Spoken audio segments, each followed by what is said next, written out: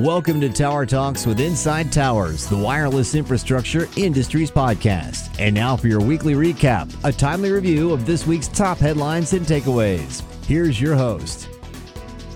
Welcome to Inside Towers Week in Review. I'm Leslie Stimson, Inside Towers Washington Bureau Chief. With me are Sharp Smith, our technology editor, and Jim Fryer, our managing editor. This episode is sponsored by Inside Towers Intelligence. It's a quarterly market report that dives deep into the wireless infrastructure ecosystem. Intelligence looks at market trends, capital expenditures, relevant M&A transactions, and more. Intelligence is designed for managers, marketers, and investors. The 2023 Volume 3 issue is available now. An annual subscription also includes an exclusive briefing and online support.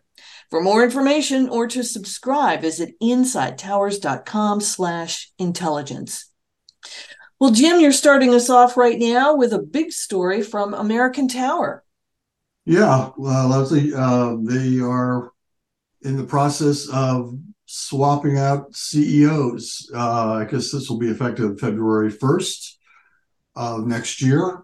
But Steve Vondran will become the new CEO, succeeding Tom Bartlett, who has served there in that position since 2020. So both are pretty well known, since Vondran's has been their executive VP and president of the U.S. Tower Division, and he's been that since 2018. Although he's held various leadership positions in the company, including senior VP, general counsel, and he's sided with growing the business in Canada and adding to the portfolio there, of which they now posted 43,000 sites, not into worldwide, not Canada, just Canada, but 43,000 sites total in the American Tower portfolio. And so he's been credited with adding to that and making it a more interconnected data center platform across 10 markets. So good luck to Mr. Vondran in that role. He will be replaced in his role of handling the U.S. Tower Division by a Eugene Bud Noel. It's spelled. You may pronounce it Noel, so excuse me, Bud. But he will become the senior VP and the chief operating officer of the U.S. Tower Division, and that will be effective November 1st. So actually next week, he will be taking over that role. So we wish him good luck as well. Vondran said that he's incredibly honored for the privilege of leading the company and its talented employees, and looks forward to extending their long track record of growth and success as they embark on an exciting time for American Tower. Best of luck to all in their new positions and new ventures, whatever they may be, and certainly Mr.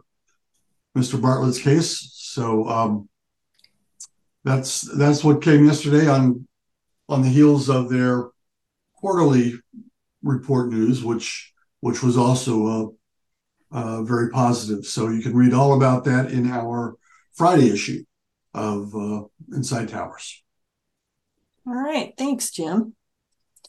So a federal court has okayed the agreement between Dish Network and T-Mobile to give Dish extra time to buy T-Mobile's 800 megahertz spectrum.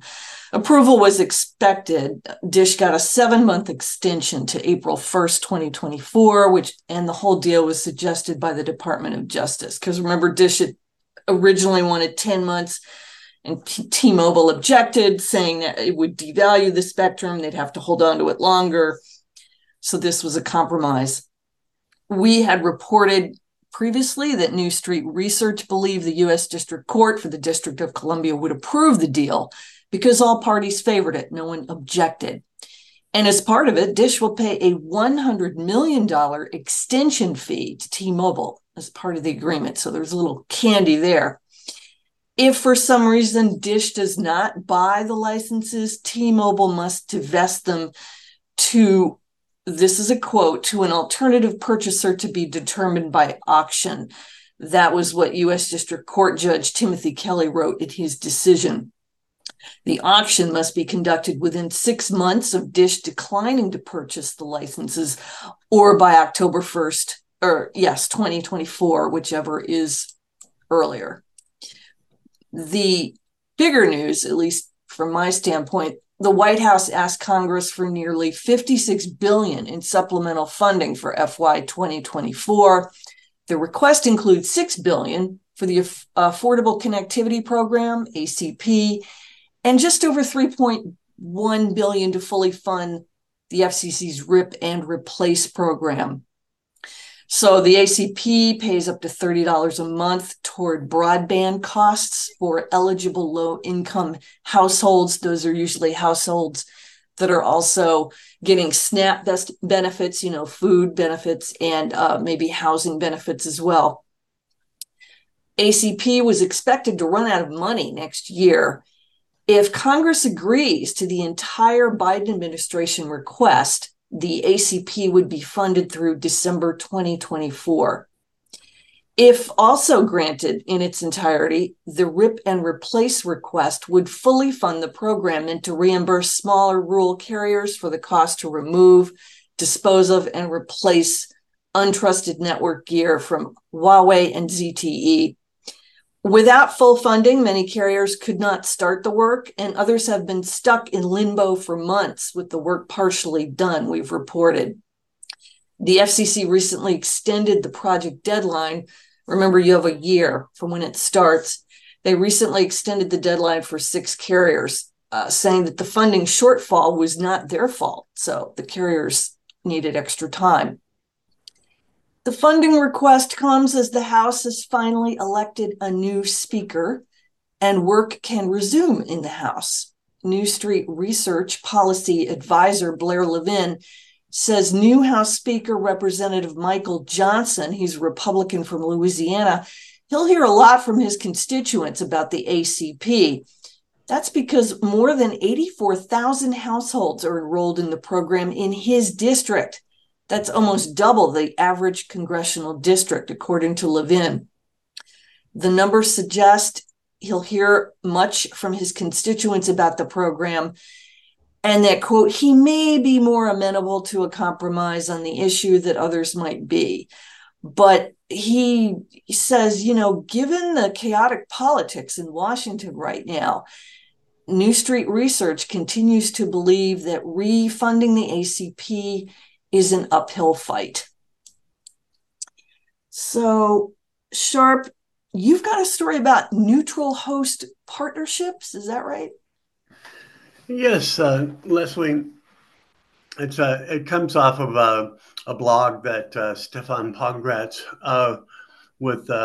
is a vice president with Deloro Group, wrote this week, and he was basically summarizing the takeaways that he got from the Mobile World Congress in Las Vegas, and he highlighted several things. But what really caught my eye was he mentioned all the announcements that of neutral host-based partnerships that came at the conference and recently. And one of them was with between T-Mobile and a company called Celona. And Celona is a private wireless for the enterprise company aimed at in providing wireless systems for industrial operations. And when you look at this, there's a lot of things that the carriers need to do to continue to grow 5G and therefore monetize it. And one of those is the private market, but they're not really geared for that. So I think that the reason that we're hearing about these partnerships is that these will open up the door for the carriers to get into the private market. And he also mentioned Ericsson's collaboration with a company called FastPartner, which happened earlier this year. The Proptivity product is really it's a way to work directly with the real estate industry, and the prop in Proptivity is as property, so it's going to be office building owners and folks like that on the front lines. And another collaboration that he mentioned was Infinigy, INFINI capital G. They unveiled a neutral host as a service offering, which will create collaborations between the mobile networks, the enterprises, and commercial real estate owners. The quote from the article is, with the right ownership and partnership models, the differing ROIs between operators and building owners could change the likelihood of 5G proliferating indoors.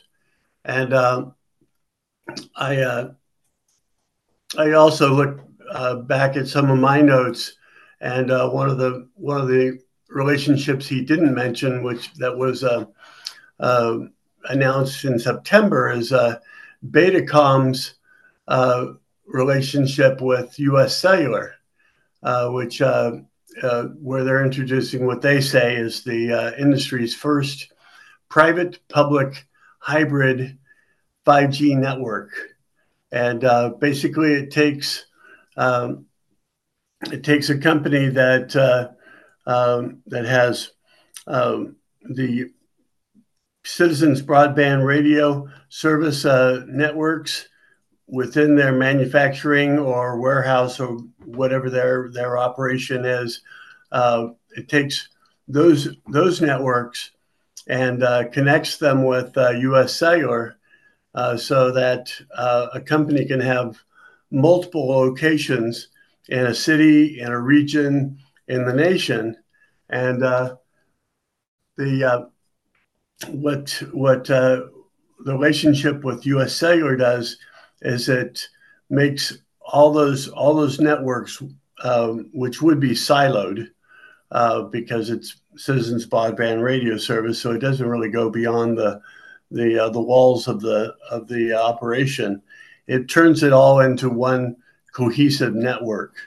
So that covers transportation between locations and that type of thing.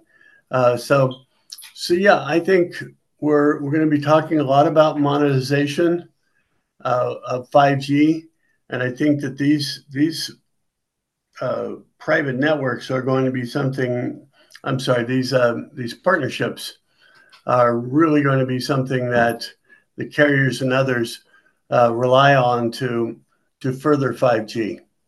Thank you, Sharp. That was really interesting.